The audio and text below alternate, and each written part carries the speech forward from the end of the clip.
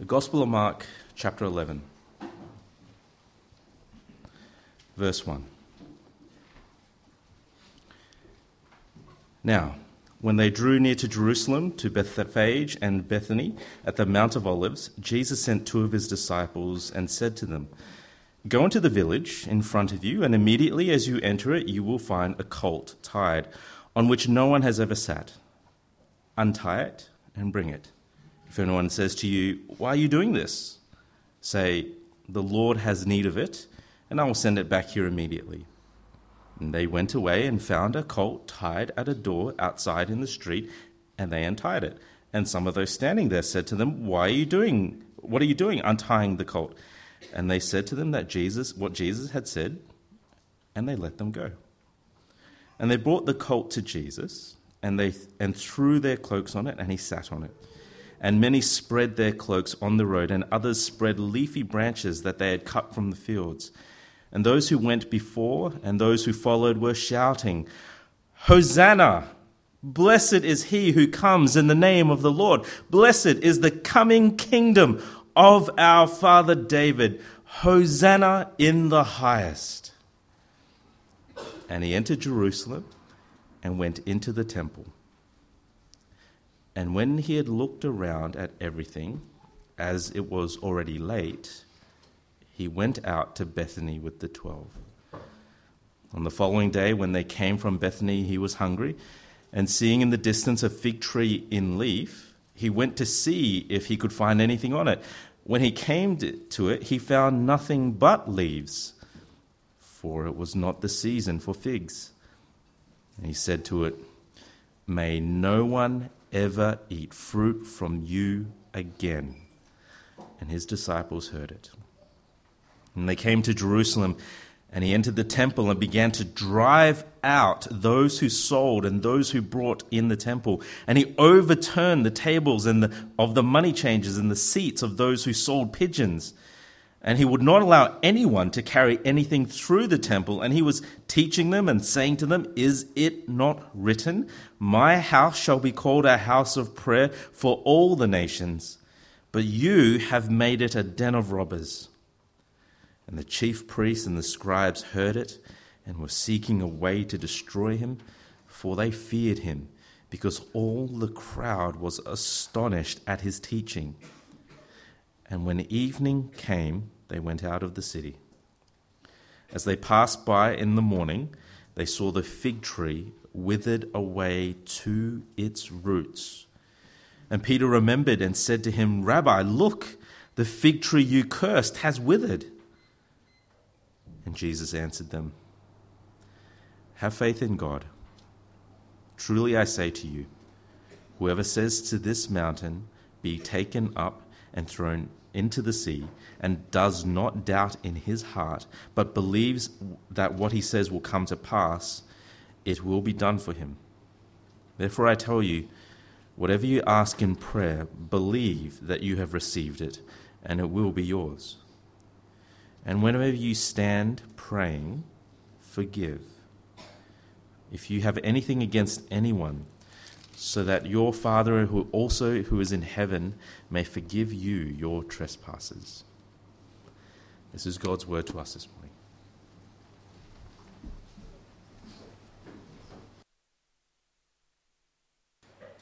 Heavenly Father, your word is like a sword that cuts right into our hearts and exposes us for who we are. We pray that our defenses may not be up today, that your Spirit will soften us to be able to receive a confronting message. As Jesus enters into a corrupt city and does what he does there, we pray that we'll understand what he was trying to do, and more importantly, what he has done for us in rescuing us from an impossible situation that we could never fix on our own. Help us to receive this message and help us to see that it's the message of life that we have to share to this broken and corrupt world. For we pray in Jesus' name. Amen. Now, a few years ago, we had a ministry trainee, and he was given an opportunity to write a sermon and to preach it. And about 2 weeks before he was about to do that, he showed me his draft. And I tried my best to edit and correct it, but eventually I said to him, "Mate, you've got to just throw it away and start again." right? It sounds a bit harsh, right? But it's something that I've done a few times myself, right? I write a sermon, and after the first draft, I just kind of delete the whole file and start again. And sometimes I've even had to delete it twice and start again. You write something, and it's such a messy, convoluted mess. It's just impossible just to fix. You have to throw it away and start again. All right? Some of you are bakers, and you know the same feeling. You go to bake, and then, like my wife, you put in salt rather than sugar into the cake mix, and it rises beautifully, and then and you eat it. It's disgusting. You just throw it away. You can't fix that stuff, right? Or maybe there is a situation at work, which is really impossible. Difficult relationships, workload, and a work type that just grates against you and goes against what you believe in. And there's no other option but to quit. Right? Sometimes things just can't be fixed. They're so broken, they can't be repaired. They need to be removed and be replaced. Now, certainly we don't make decisions like that lightly. Right? It gave me no joy to tell the ministry trainee to junk the whole draft and start again. And it's painful, right? After all the hours of baking a cake, to have to throw it away. And certainly it seems like a drastic thing to have to quit your job and move on. But sometimes it is exactly what we need to do. Sometimes that's the only solution that we have. Now, our passage this morning is about this kind of thing. That sometimes things are just so broken, they need to be destroyed, and something new needs to take its place. It seems drastic, and it's easy to question and to doubt whether it's really necessary. But as we'll see in this passage, that trust in God is what we need to do. That sometimes He needs to destroy before He can save. Now we come to chapter 11, which I mentioned before, which is really the start of the second last section of Mark's Gospel. Right, we've just been through 3 chapters, 8 to 10, which is like the middle section. This journey from where Jesus began His ministry up north in Galilee, and He's been moving towards Jerusalem, and it's been on the way, right? In the last 3 chapters, it's been on the way to the final destination of His mission. And in chapter 11, verse 1, finally He arrives where He needs to be, right, in Jerusalem. And here, in chapter 11 and 12 and 13 and 14, we see that He's in the city, right, in His holy city, that the Old Testament has been kind of prophesying that the Messiah, the King, God's Christ, will come to. The time has come for salvation, hope to be fulfilled. Right, this is the end game, right, if you're into the popular scene today. It's the end game of Mark's Gospel as He enters Jerusalem. Now, these 26 verses can be quite hard to understand if you don't know your Old Testament.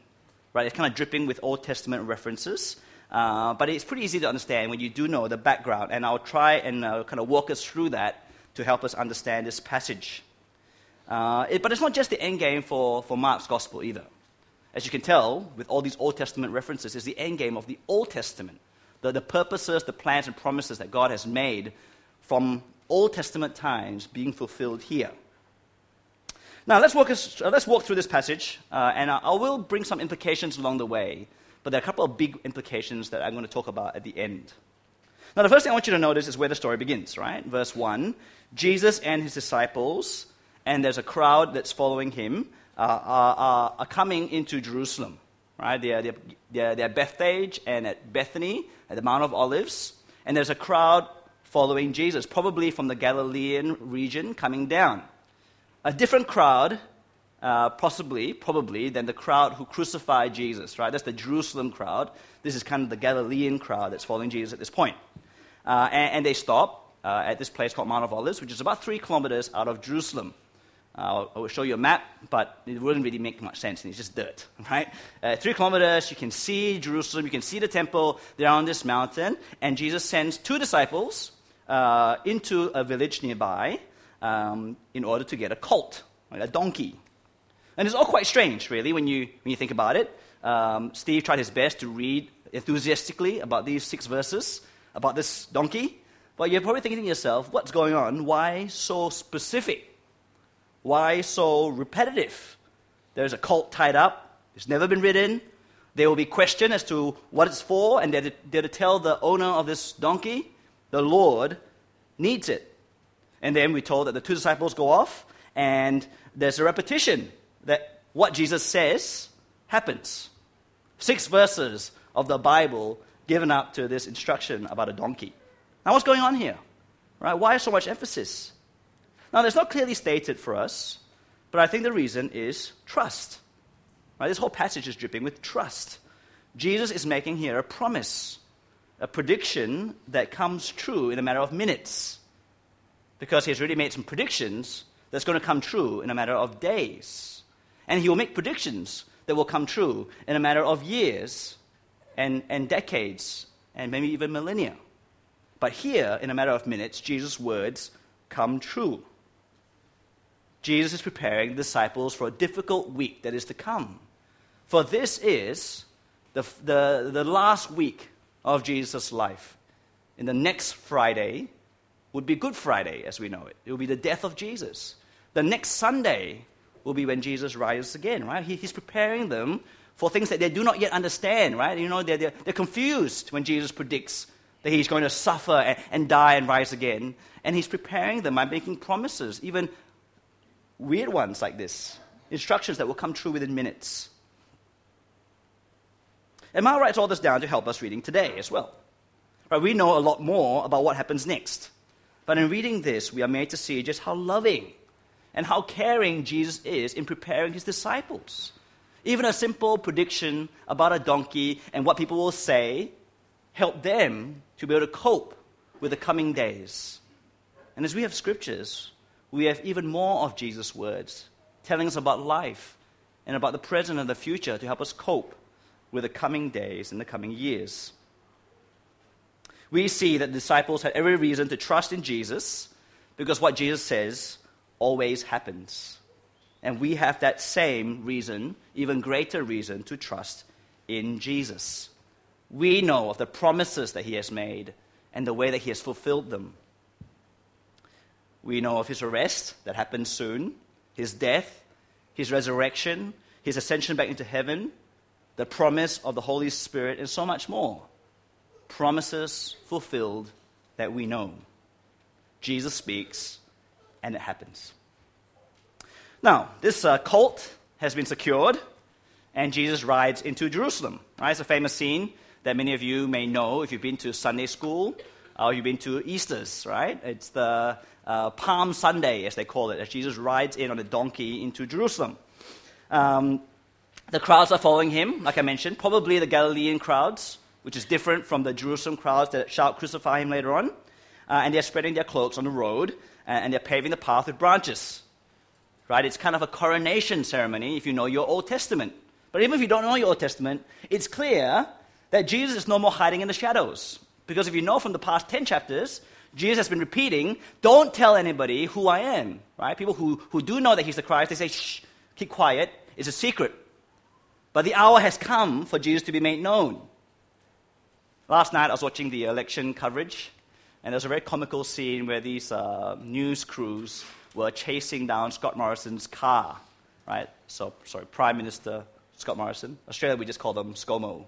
But since we're Asian, we should show more respect, right? Prime Minister Scott Morrison. And they were following him, right, in this car. And then there's police cars in front, police cars behind, Australian federal policemen walking beside. It's clear who is in that car, right?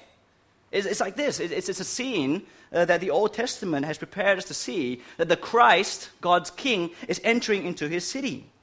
So Zechariah 9, verse 9 says this: "Rejoice greatly, O daughter of Zion. Shout aloud, O daughter of Jerusalem. Behold, your king is coming to you. Righteous and having salvation is he, humble and mounted on a donkey, on a colt, the foal of a donkey."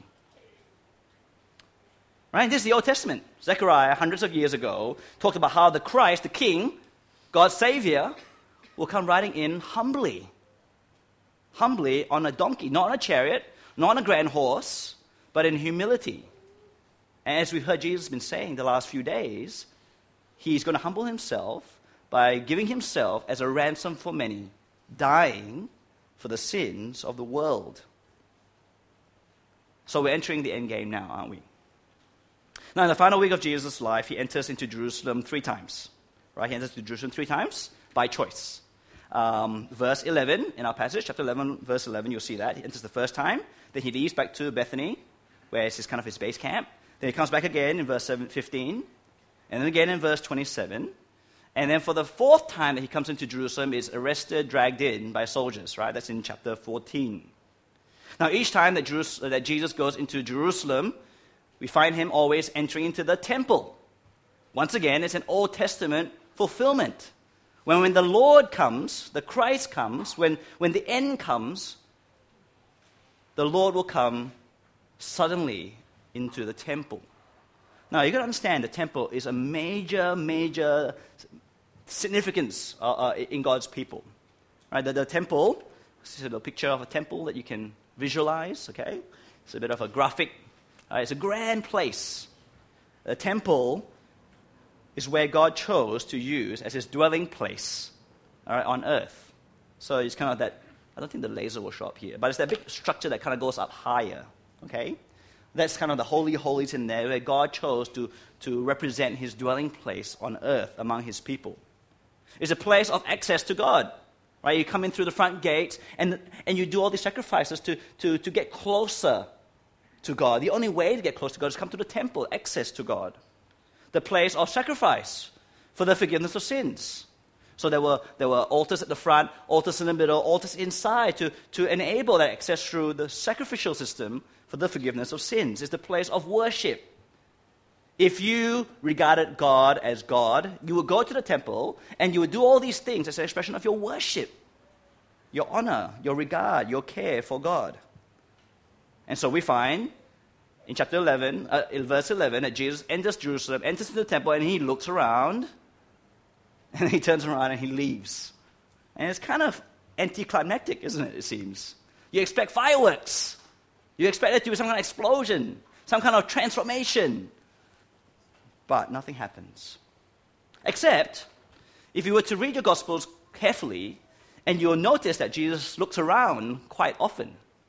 He's looking around to find something. And each time you see Jesus looking around, what is he looking to find? What you'll notice is that when Jesus looks around, he's looking to find faith. He's looking around to find signs of life. Right? He's looking around not to admire how beautiful the temple is. He's looking around to scrutinize whether the people of God show signs of life and signs of faith and signs of fruitfulness. And you know, when Jesus looks around, he always walks away disappointed, doesn't he? We find out soon enough because he comes back the next day. Right? He comes back the next day, but he makes a pit stop. Before he enters Jerusalem and into the temple, he gets a pit stop because he's hungry. Right? He's man, he's fully God, fully man, he's hungry, and he sees in the distance a fig tree full of leaves. And so he goes to this fig tree full of leaves, and it's a weird scene. Now, if you look at the passage, right, verse 12 to 14 is this fig tree thing, and then 15 to 19 is the temple scene, and then in verse 20 it's the fig tree thing again. Now, you have been around, if you've been around the last couple of months, you know that Mark loves doing this structural thing called a sandwich, right? And here, the fig tree are like the bread, and then the temple scene is like the meat. And you've got to take the whole sandwich and eat it, right? Not those weird people who just eat the top and then eat the patty, then eat the bottom. Don't eat sandwiches and burgers like that. That's wrong, right? God made sandwiches to be eaten like this, okay? And so that's how we're meant to eat this passage, meant to understand this. The fig tree can only be understood in relation to the temple, the meat in the middle, okay? But let me explain a bit about this first scene of the fig tree. Now, it's pretty hard to understand this story, isn't it? Because we're very clearly told by the gospel writer Mark that it wasn't the season for figs. So why does Jesus curse this tree? Right, it's leaves. It's not the season for figs. Why should he be expecting fruit? So some people say, well, maybe Jesus didn't know about horticulture. He's a bit ignorant about this, and he just has a bad temper because he's hungry. You know, he's hangry. You know how be hangry is, right? So he doesn't know much about horticulture, and he's just hangry, and he's just... Or, he does know about seasons, he does know about horticulture, but he's just nasty. He's just not a nice guy. He knows this tree is not supposed to bear fruit, but he just curses it anyway. Now, that's the kind of the accused Jesus kind of perspective, right? Then the defend Jesus perspective would be, actually, olive trees, when they have leaves, they actually produce buds. They're not very nice to eat, but they're still edible. And so they're trying to defend Jesus, right? That really, he expected some pre-fruit to be formed. So attack, defend. I think they both missed the point. In this story, they're both missing the point. The fig tree is a visual aid to understand the problem we see in the temple. Right? It's a visual aid to understand the problem we see in the temple. And once again, we go back to the Old Testament for some context to see that Israel is often referred to as a fig tree, right? Metaphorically, as a fig tree. And the Old Testament speaks of how there should be fruit. There should be figs. And other times talks about how there should be grapes on the vine. And there's all these agricultural metaphors because the people understand agriculture. They see fruit trees all the time. And God says, you're a fig tree, my people. Which means to say that you ought to have figs. You ought to have fruit. The king comes looking for fruitfulness and for faith. But does he find any? And this is where we go into the temple and we see what we see. It's so clear in verses 15 to 20 that there is no faith and there is no fruit in God's people. Another famous story, right? The temple is full of robbers. They're corrupt people taking advantage of those coming to the temple to worship. This is the week before Passover, which is when people stream in from everywhere, both the locals from Jerusalem as well as the surrounding Judeans, which is like the state. Jerusalem's the city. The state is Judea, and from other areas, Galilee and beyond. All those who fear God come streaming into Jerusalem to this only temple to be able to offer the sacrifices as they're supposed to in worship of God. And these traders have come in and set up camp. And they are selling stuff that's needed to be sacrificed. But of course, because they are corrupt with a huge markup, right? It's kind of like buying, beer and meat pies at Suncorp Stadium, right? Or buying food in the airport. I don't know why that Hungry Jack's in the airport is more expensive than Hungry Jack's in Taringa, right? It's just a rot, right? It's corruption. And then there's money changes as well that's needed because people coming from elsewhere need to buy a special money that's used to buy these temple sacrifices. And of course, it's an exorbitant rate.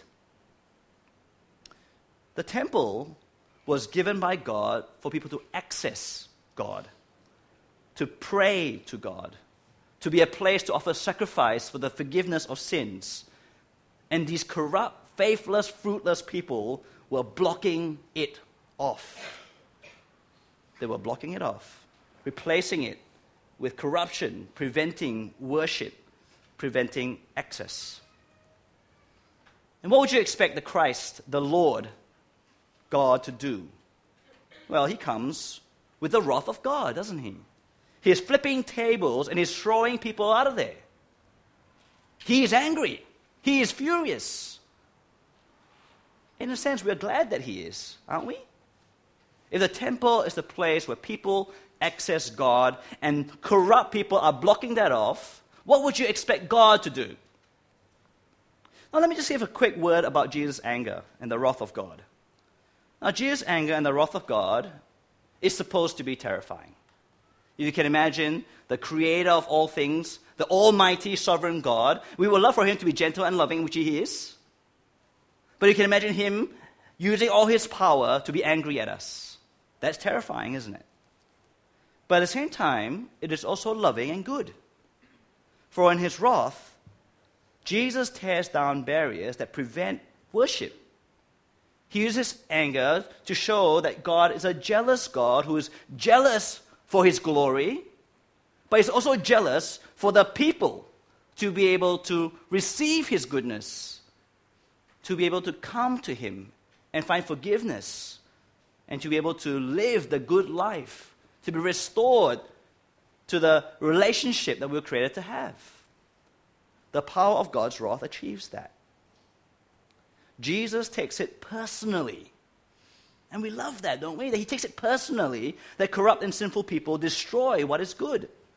And he will personally see to it that his plans for our greatest good is restored, even if it means that he has to be angry and bring judgment. Now, the corruption of the temple is ultimately a corruption of the leaders of the temple, who are supposedly the leaders of God's people. Right? We see them at the end of this episode standing there, seeing what Jesus has done, wanting to kill him, destroy him. Because ultimately this corruption was overseen by them. And once again, this leadership isn't just the leadership problem, it's a sign of the nation's problem. We get the leaders we deserve, it's a saying, isn't it? Israel's leaders are corrupt because the people of God are corrupt. The temple problem is a leadership problem, but the leadership problem is itself a symptom of a wider problem. As Mark has told us over and over, faithlessness is a generational problem, is a humanity problem. There hasn't been faithfulness of fruit, not in the past, not in the present, and from the evidence of things, if nothing changes, not in the future either. Can you start to see how broken everything is? We return to the second fig tree scene in verse 20 and 21, and we see the visual aid concludes. In verse 20, the next morning, the disciples and Jesus pass by the fig tree, and they see that the tree is now dead to the roots. All the leaves have fallen off. It's as dead as your door, right, in your house. And the comment that's made by Peter is that it's dead to the roots. I'm not sure how you can see the roots, but maybe so eroded is the land around it, you can even see dead roots. And what does this visual aid mean? Anyone tell me? Some of you just did NAPLAN recently, right? You meant to do comprehension. Okay, I won't call you out. Next time, I'll prepare you in advance, right? The visual aid is telling us that the problem of God's people is a problem that goes all the way down to the roots. Right? It is rotten, corrupt to the core. The tree looked like it had leaves. It looked like there were signs of life, but Jesus is showing us through this visual aid that it really is dead to the very core. There were no fruits, there is no fruits, and there will be no fruits. Now, at this point in time, we have a very big problem, don't we? It's an impossible problem. Now, we might not think so, but certainly the disciples thought so. I think they realize what Jesus is saying here, and they've come to understand the gravity and hopelessness of the situation. Because let's be clear about what Jesus is saying here, right? With the fig tree sandwich and the temple meat. What's he saying here? He's saying that the temple is totally corrupt and that it is beyond repair. The religious leaders and the people they represent are the reason for this corruption. They are rotten to the core. They are beyond repair.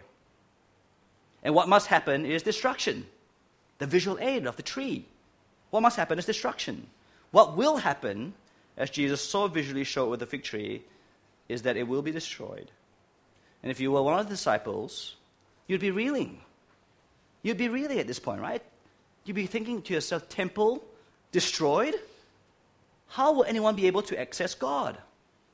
The people corrupt and need to be judged? Doesn't that mean that everyone's going to be destroyed? What hope is there? What hope is there? And then we hear Jesus' response to finish off this section, right? His response is to urge them to trust God and to express that trust in prayer. Now, let's deal with the elephant in the room.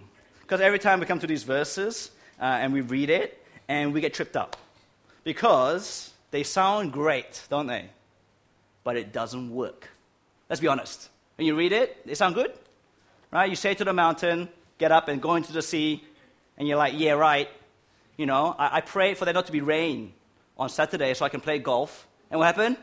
It rained. Right? So you don't... And why would you want to ask a mountain to go into the sea anyway? It's kind of weird, right? So we ask for other things, and they don't happen. And then we read a promise like, whatever you ask for, verse 24, just believe and you will receive. Christians like to say that, and then it doesn't happen. And then what they say, well, you didn't have enough faith. Right? So the burden's on you, because you didn't have enough faith, because if you really believed, you would have received it. Yes, that Bugatti Veyron, that mansion, at Paradise Point, That sevens, straight sevens. Yeah, you asked for it, but you didn't really believe. And so the problem's on us. When you pray, forgive, okay, that one we like, because we understand, okay, that makes sense. But the first two, it trips us up. Well, is this really what these verses are teaching us? Is it instructions that stand on its own in the middle of nowhere for how we can get anything that we pray for if we have enough faith and we forgive enough people? I suggest not, right? It's context, isn't it? These verses on prayer isn't suddenly Jesus, judging trees and judging temples and say, hey, let me tell you a bit about praying and getting everything you want. No, context tells us what's going on. Jesus speaks these words on prayer in response to the coming judgment, to address the disciples' sense of hopelessness of the coming destruction. And Jesus' loving solution, the only way forward is to trust in God, right? Have faith in God. And these three statements about prayer aren't here to urge us to have more faith or to tell us that we should pray for whatever we want. No, these verses are here to urge us to consider the God that we pray to, the God that we ought to have faith in. These three prayer points are highlighting God. Highlighting God. He is the God who can do the impossible, even humanly impossible things, like a mountain being plucked up and thrown into the sea, to be able to bring life even after destroying. Now, there's also something, there might be a little bit of an Easter egg here if you were a Jewish person, okay? You know Zechariah 9:9, the cult thing I showed you before? Right, you know the verse, Zechariah 9:9, the prophecy about the cult. If you fast forward to Zechariah 14, there's another prophecy made about the Messiah who will come, who will stand on the Mount of Olives, and he will say that when the Lord comes, this mountain will be flattened and a path made straight for the coming salvation. So maybe what Jesus is saying here is when you pray for this mountain, he's probably standing on the Mount of Olives, saying in Zechariah 14, the coming of the Lord and salvation will be fulfilled. Now, I'm not sure. It's a bit hard to know for sure. But whatever it is, the point is that God will come and do the impossible of bringing salvation after destruction. He is the God who can grant anything that we truly need. So trust him. What do we truly need in this passage? Isn't anything, isn't a car or house. It's how do I get out of this destruction? He is the God who enables forgiveness. So forgiveness should be the mark of the believer. When faced with an impossible problem, we need someone with infinite power. We need God. And the question is, will we trust him? Now let's try and bring it all together and think about two big implications from this passage. Let me repeat the main point of this passage. The king, as we've seen, comes into his city, into his temple, and he sees corruption to the core. And the only solution to such corruption is destruction. And the question is, what hope then is left? And Jesus' answer is, trust God. Trust God. Now, for us who knows what's going to come up in the next few chapters, we know why we can trust God. Because God gives Jesus as our Christ, our Savior. He will go to the cross.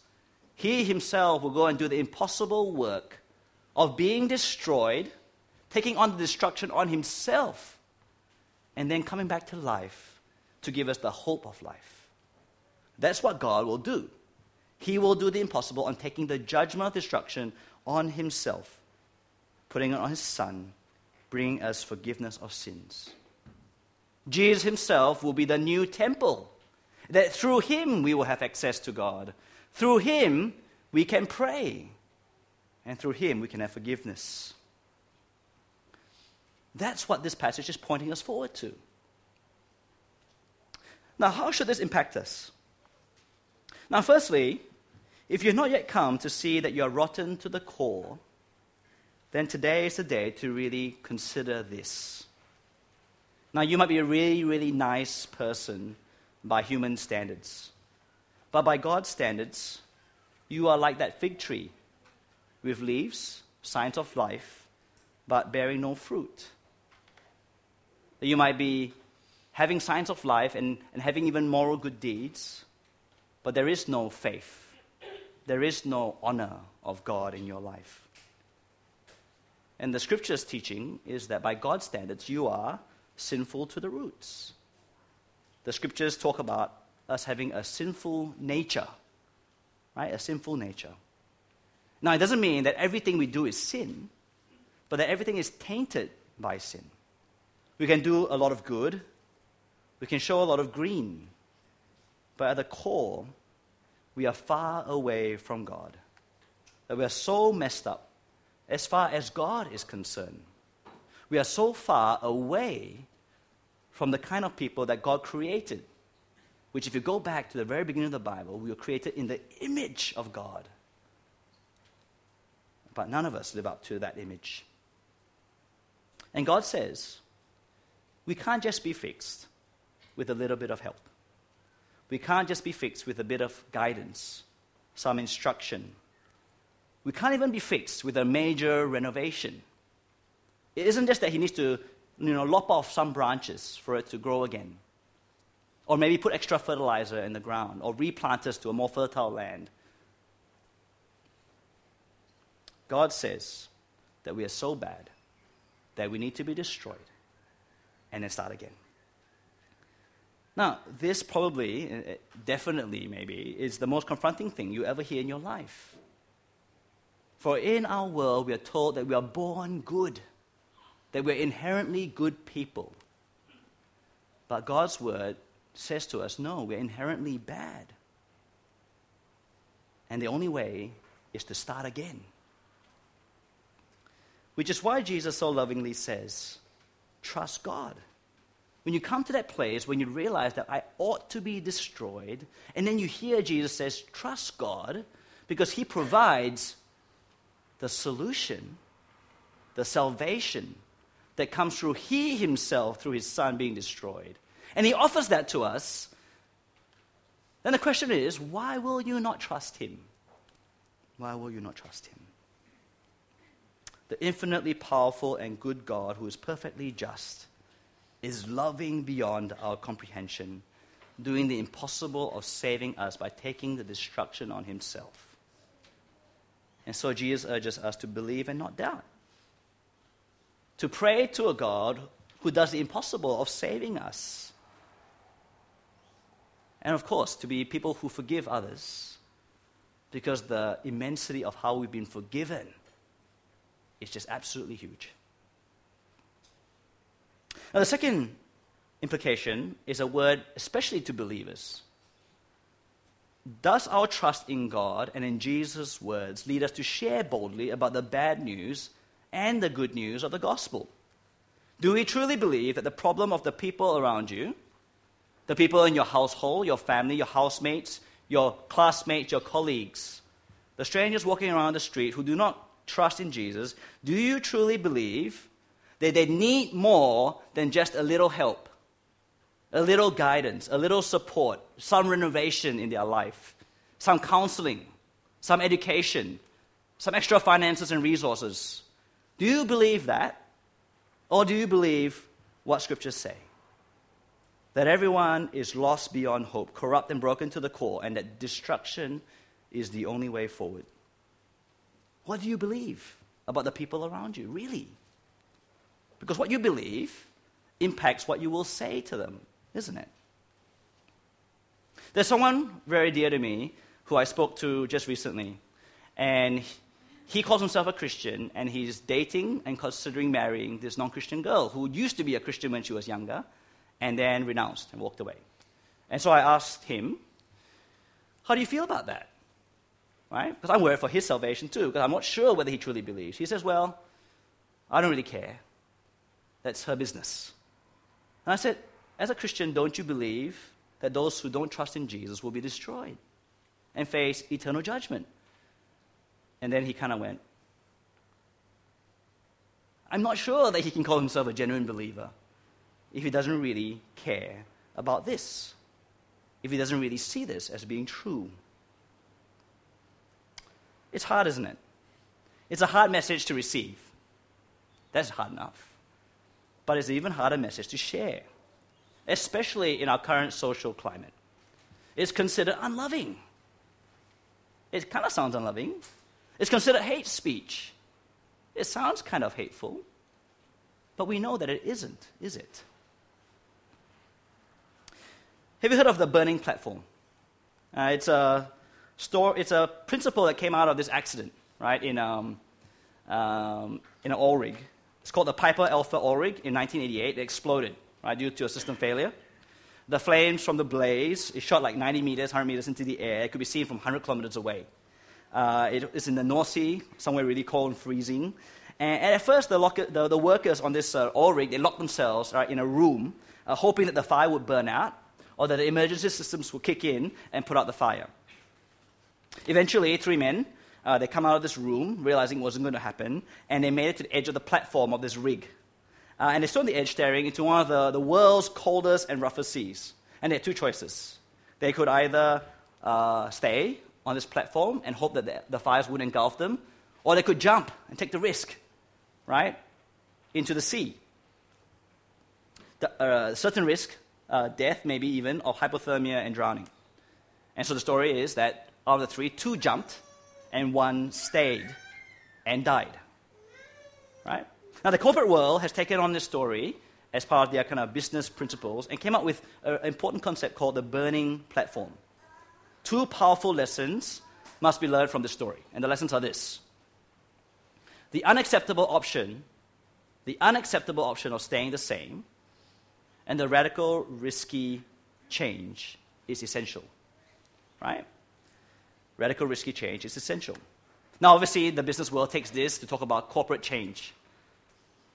But when you think about this lesson and think about the gospel, the stakes are even higher, isn't it?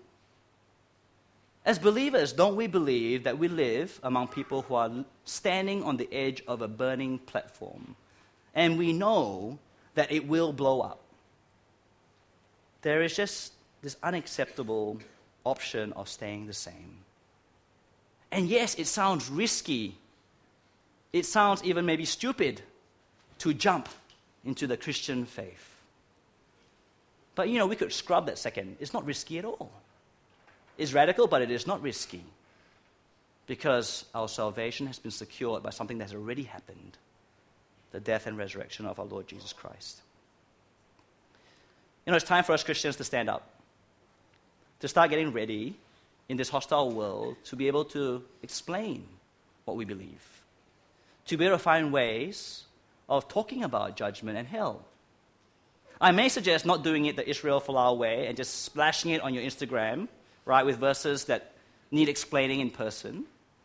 But I would suggest that we ought to talk about it with our friends and family, to figure out wise and winsome and ways of saying things that make sense. And to know that when we get through the bad news of the gospel, we have the good news that we land on to finish. That we can talk about how we are bound for destruction, that we are broken beyond repair, but then be able to share the glorious news of how we can have faith in God, who through Jesus brings us salvation. I wonder when's the last time we spoke of the bad news which made such joy of the good news. Maybe there's something that we can think about doing today and in the coming days. Let's pray.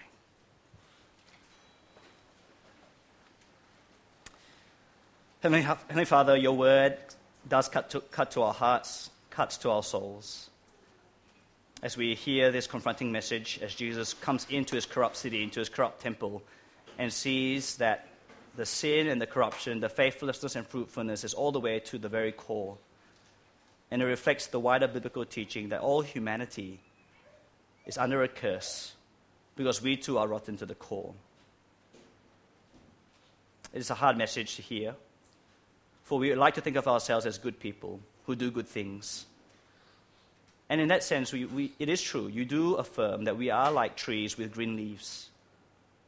But yet you so lovingly show us what we're really like on the inside, that we are sinful by nature, that we are far, far away from who you create us to be, that we so treat you in such a dishonoring and disrespectful way that the only solution is destruction, before there can be salvation. Even as you impress upon our hearts this difficult message, we pray too that you will shine the awesome and beautiful light of your salvation in Jesus. Help us to put our faith in you. Help us to trust in what your Son has done for us, that he was destroyed for our sake so that we can be saved. Please help us to receive this wonderful news, but please help us also to share it with others. That sometimes the bad news needs to be shared in its horrible darkness in order that we may understand and appreciate the immense joy and grace and mercy and love of the good news of salvation. Please equip us for this task, we pray, in Jesus' name.